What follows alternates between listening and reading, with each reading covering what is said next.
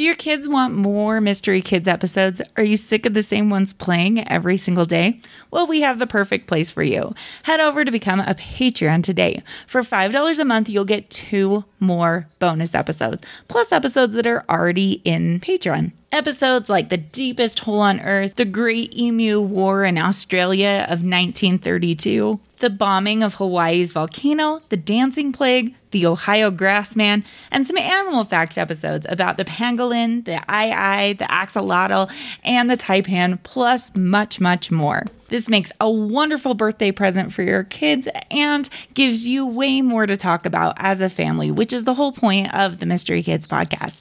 So for $5 a month, you can get 2 more bonus episodes plus all of the past episodes. To become a patron, go to Patreon, patreon.com/Mystery Kids Pod and sign up today. Thank you so much for your support.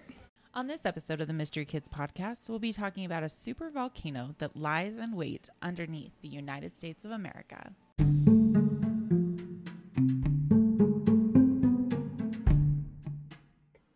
Welcome to the Mystery Kids podcast. If you didn't listen to the last episode, that was part 1 of super volcanoes, where I went into what the different scales were of a volcano and a different super volcano eruption. In this episode, we are going to specifically dive into Yellowstone's super volcano that's been lying in wait for its next huge eruption. Now, if you were to go to Yellowstone, you'd be kind of like walking around the park and being like, I don't see any huge like calderas. I don't see any like massive tall volcano. It's because the entire park of Yellowstone is a volcano. And that is where you can see like these bubbling geysers and hot springs. It's all indications of the activity that's happening right below the surface. So the term supervolcano implies that there's an eruption of a magnitude 8 on the volcano explosivity index, the VEI, indicating eruptions more than 25 or 250 cubic miles of magma. So Yellowstone has had at least 3 eruptions. The 3 eruptions were 2.1 million years ago, 1.2 million years ago, and 640,000 years ago. They were about 6,700 and 2,500 times larger than the eruption of Mount St. Helens in Washington state. So the last eruption that happened in Yellowstone was 640,000 years ago. The Yellowstone eruption area collapsed upon itself. So that means it fell down into itself and it created a sunken giant crater, or it's called a caldera. So when it kind of collapses inwards on itself, it's called a crater. And it was 1,500 square miles. The magma heat power that came out of that eruption still powers the park's famous geysers, hot springs, fumaroles, and mud pots. So I'm going to kind of go into some of the things that you might see if you've never been to Yellowstone, which I highly recommend. That is somewhere you should put on your like to go to list. From where I live, it's probably about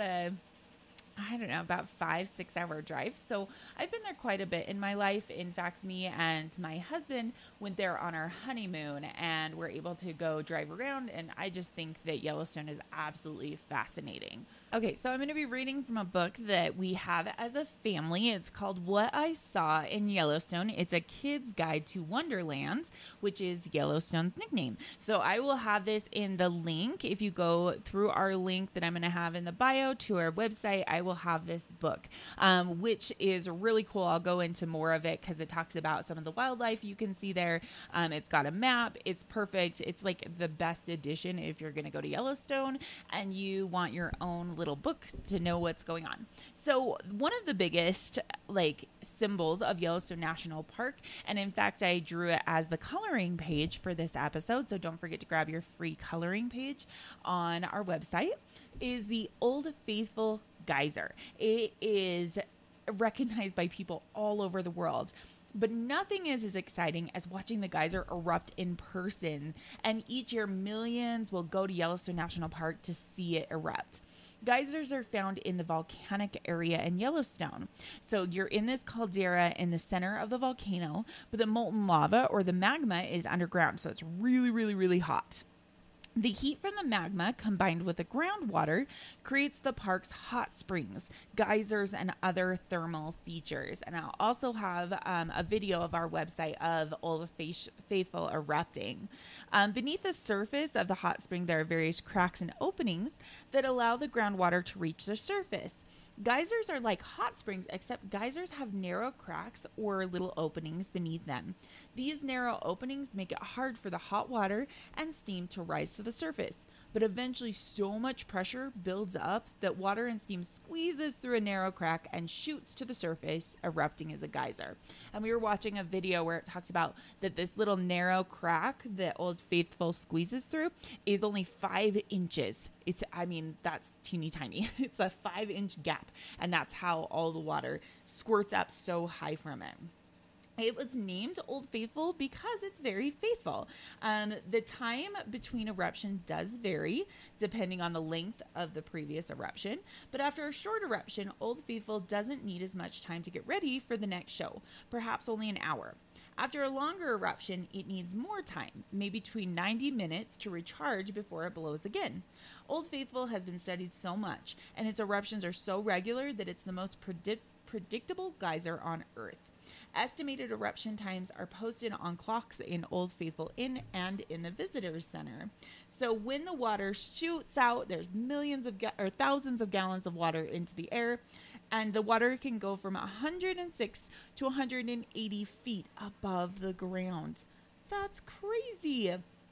So this is kind of an interesting fact. Old Faithful Geyser isn't the largest geyser in Yellowstone, but it is the most regular. Steamboat Geyser is the tallest, but it's not as dependable. It may not erupt for many years.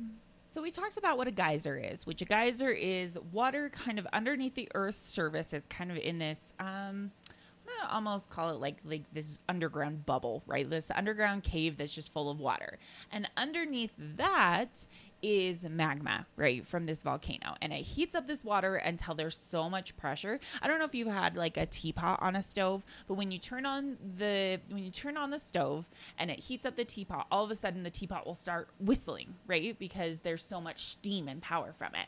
Well, this is heating it up so hot that eventually the water just skyrockets out of it because there's so much pressure.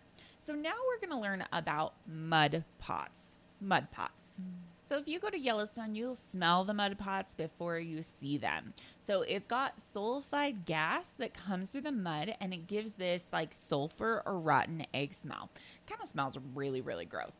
But they are so cool. So the mud pots, what they are is they are obviously this like big thing of mud, and they're really, really hot. They're not somewhere where you'd want to touch or anything, but what happens is because they're so hot, there are bubbles that start to form.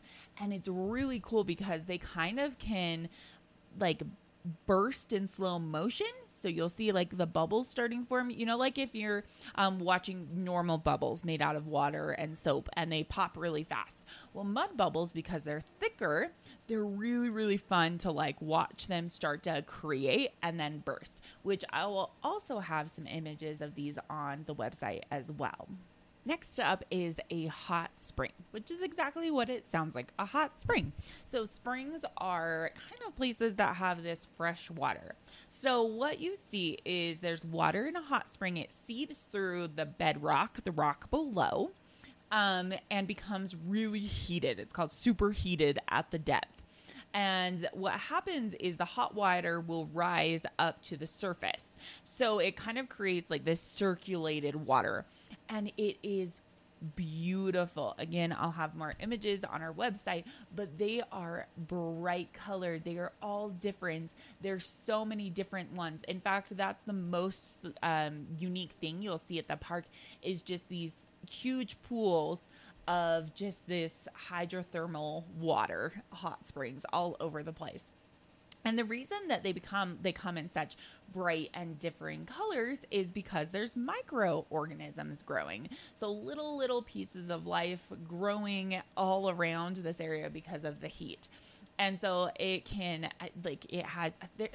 there's just so many different colors of them you can see. They go from like where you look down into the hole where the water is rising from like the superheated water. It's this like most gorgeous turquoise dark blue, and then goes out to the edges where it's like yellow, bright yellow and orange and greens. And it's just absolutely beautiful. So there is tons of hot springs that you can go and check out, and you definitely need to go see them in person because they are just incredible to see.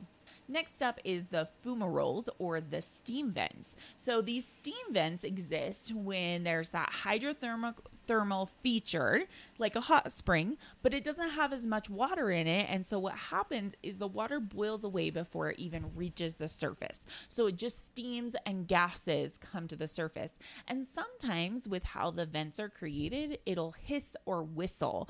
And they are extremely hot with temperatures as high as 280 degrees Fahrenheit. That's really hot. Don't touch that. So it is absolutely incredible. And on cool days, what you'll look at is you'll look at the side of the mountain and you'll just see steam everywhere because it's so hot coming out from the side of the mountain. So the next part is a travertine terrace. So they're formed by limestone. So this hot water rises through the limestone, and it has dissolved limestone inside of it. And it's almost this chalky white mineral that forms on top of the rock. So it looks like these like stripes or almost like ice steps that are naturally built. They're absolutely beautiful. One of the most famous places to go to is Mammoth Hot Spring Terraces.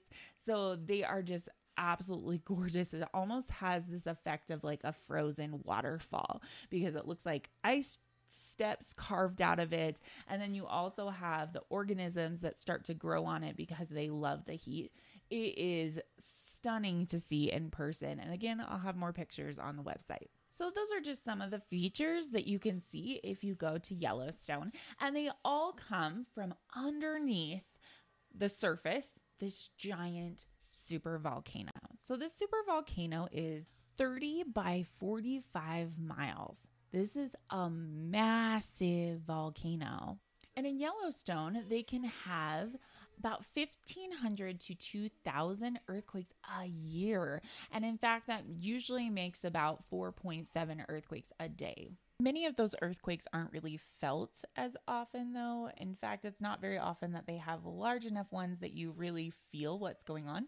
In fact, if you go back to our very first episode, it is an area just outside of Yellowstone, Earthquake Lake, and that had the massive earthquake which created the mountain slide that slid down and created Earthquake Lake. So go back and listen to our very first episode if you missed that one, because that's just outside of Yellowstone. Is Yellowstone National Park, is the super volcano going to erupt anytime soon? Well, a lot of people say it's overdue for a massive eruption. But if you actually look at how long between the other ones, the last three major eruptions, it's been about 725,000 years. So that means there's still about 100,000 years to go. So that's okay. I mean, we are never sure what's going on beneath the surface, but there are lots of scientists watching and trying to figure out an exact or rough exact date of when things will occur. So I live in Utah. That's where Porter and our whole family lives, and we live up in the mountains. We're not very far from this. So how would this affect us or the area around us? Similar to the last episode, we talked not only would it affect the area around it, probably involving another caldera because of the large volcanic eruption and then the earth coming back down upon itself, but it would cause massive earthquakes around the area. And if you don't know, Utah actually had a Utah had a 5.7 magnitude earthquake last year, which was one of the largest we've had in a very, very long time. But Yellowstone National Park is actually located in Wyoming, which is the state right above Utah. I talk a lot about Utah because I'm from there, so I know a lot about Utah. Anyway, so what else would happen? So not only would we have large earthquakes, we would also have volcanic ash that gets spread into the air, and this would travel for hundreds and hundreds and hundreds of miles, maybe even thousands of miles across the United States, which could kill crops and would kind of change the climate of America for quite a long time. In fact, it would probably change the world climate for a while. Like in the last episode, that last volcano that erupted, the last super volcano, it actually affected Europe, even though it was thousands and thousands of miles away from Europe. So it's not likely that Yellowstone's going to erupt anytime soon. So I say give it a chance and go check out Yellowstone, because it is an absolutely beautiful place to go be and spend time. You can go check Old Faithful out and see it erupt. You can see the Midway Geyser Basin. You can go to West Thumb Geyser Basin, go to Yellowstone Lake, which is absolutely incredible and beautiful. You can go to the Grand Canyon of Yellowstone. It is stunning and just one of the most beautiful places. And then go to Mammoth Hot Springs. You can go to the 45th parallel, which is halfway between the equator and the North Pole. And you can head to Roosevelt Arch, which is where the arch was put down, and President Theodore Roosevelt was vacationing in 1903, and he went and attended this ceremony where he laid down the cornerstone to this arch. And on this arch it says, "For the benefit and the enjoyment of the people." If you do decide to go to Yellowstone National Park, in fact, most national parks have this. If you're between 5 to 12 years old, you can become a junior ranger. It is so neat. So what happens is you get a booklet at any of the visitor centers. You complete the booklet and the activity, and they will get you an award of a ranger patch. You can also become a young scientist. It's from all kids ages 5 and up. And what happens is you'll go ahead and learn all about these different plants and different things that you can find in this area. You can also find those at the education centers. And if you'd like to really get to know the park rangers, there's a bunch of ranger-led programs that are there. Absolutely cool. I remember being young and being like, oh, I just want to be a junior ranger when I grow up. So a lot of information of today's podcast episode came from what I saw in Yellowstone, A Kid's Guide to Wonderland. I actually think that they might have other versions as well. I wish we would have got one. We went to the Grand Canyon back in March, and I wish we would have checked out and seen if we could have found one of those then. So anyways, this is just great. I think every kid should have one if you go to Yellowstone. So it's the end of the episode, and what I've been doing is strange and weird creatures, which I'm not going to go into because there really isn't too many strange creatures in Yellowstone, but there's some fascinating facts about Yellowstone creatures that I can't wait to share with you. There are 67 different species of mammals living in Yellowstone National Park, which makes it the largest concentration of mammals in the lower 48 states. With such a wide variety of animals throughout the park, people are often eager to learn about them, and they want to know more about the wildlife. So let's talk about something you can see there, which last time I went to Yellowstone, we actually saw a grizzly bear, like a real live grizzly bear. It was wandering with its baby. It was so cool. So it was really neat to see like an actual grizzly bear in the wild. So grizzly bears are really big, like really, really big. Males can grow to be as large as 700 pounds. And with all that weight, you'd think they'd be super slow. But in fact, they can reach top speeds of 40 miles per hour. That's faster than your average rabbit, wild-tailed deer, or a house cat.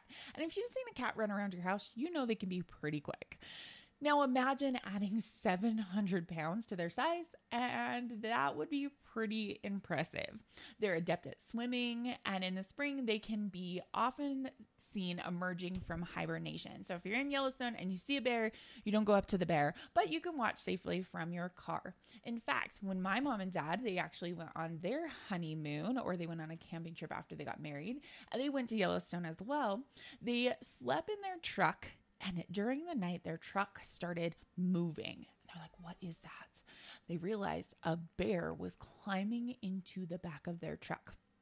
And the bear actually got a can of soda and bit into it. And they still have the can with the bite marks today. So if you're camping in Yellowstone, you got to be very, very careful that all your food and garbage is out of the way. In fact, you'll notice most of the garbages have safety locks on them to make sure that bears can't get into them. Next cool creature is called the bison. So bison have called Yellowstone its home since the prehistoric time. They are so neat to see, and they are massive. They are the largest mammal in North America. So it's their home, and there was a time where the Yellowstone bison almost was extinct. In fact, in 1902, there were only about 24 bison living in the park at the time. Through careful conservative efforts, bison are once again flourishing in Yellowstone, and there's estimated of about 5,000 living near the park. That's crazy that there used to only be about 24, and now there's 5,000. So they stick together, they go in a herd together, and usually if you go to Yellowstone, you will see them traveling in a herd together. Also, make sure you don't get too close to them because you don't want to come across a herd of bison and get stampeded between them. So the next really neat animal is the wolf. Between 1926 and 1995, there were no wolves in Yellowstone. That is absolutely crazy. In fact, by the mid-1900s, there were no evidence of any wolves living in the park, which the gray wolf was normal there, but they had been hunted down to extinction in this area. So in 1995, 31 gray wolves were relocated to Yellowstone from Canada, and it was such a great success. And in 2015, that it was estimated that 528 wolves resided in the greater Yellowstone ecosystem, and they are important, so important to the park itself. So that's kind of crazy that there's just a chance that there was none, and now they're just an important aspect of the park. In fact, on my honeymoon with my husband, we actually got to see a wolf in the wild. It crossed the road in front of us, and it was one of the neatest experiences because they're usually not seen at all. So there's some fun facts about the different wildlife that you might find in Yellowstone. And they do have some parks outside of Yellowstone where you can go see these different animals just in case you don't get to see them in the park. Thank you so much for listening to this episode. We're so grateful to have you here. And I hope that you're following us on the Mystery Kids podcast on Instagram. And make sure to check out our website, which I'll have linked below. And on the website, there's going to be a lot of information with this episode. Porter's Ponderings. Would you like to go see Yellowstone National Park? What would you like to see in Yellowstone? What would be your favorite animal to see there? Do you think the supervolcano will erupt soon? On the next episode of the Mystery Kids podcast, we'll be talking about an iceberg and the largest ship in the world. What do you think happens? Thanks for listening.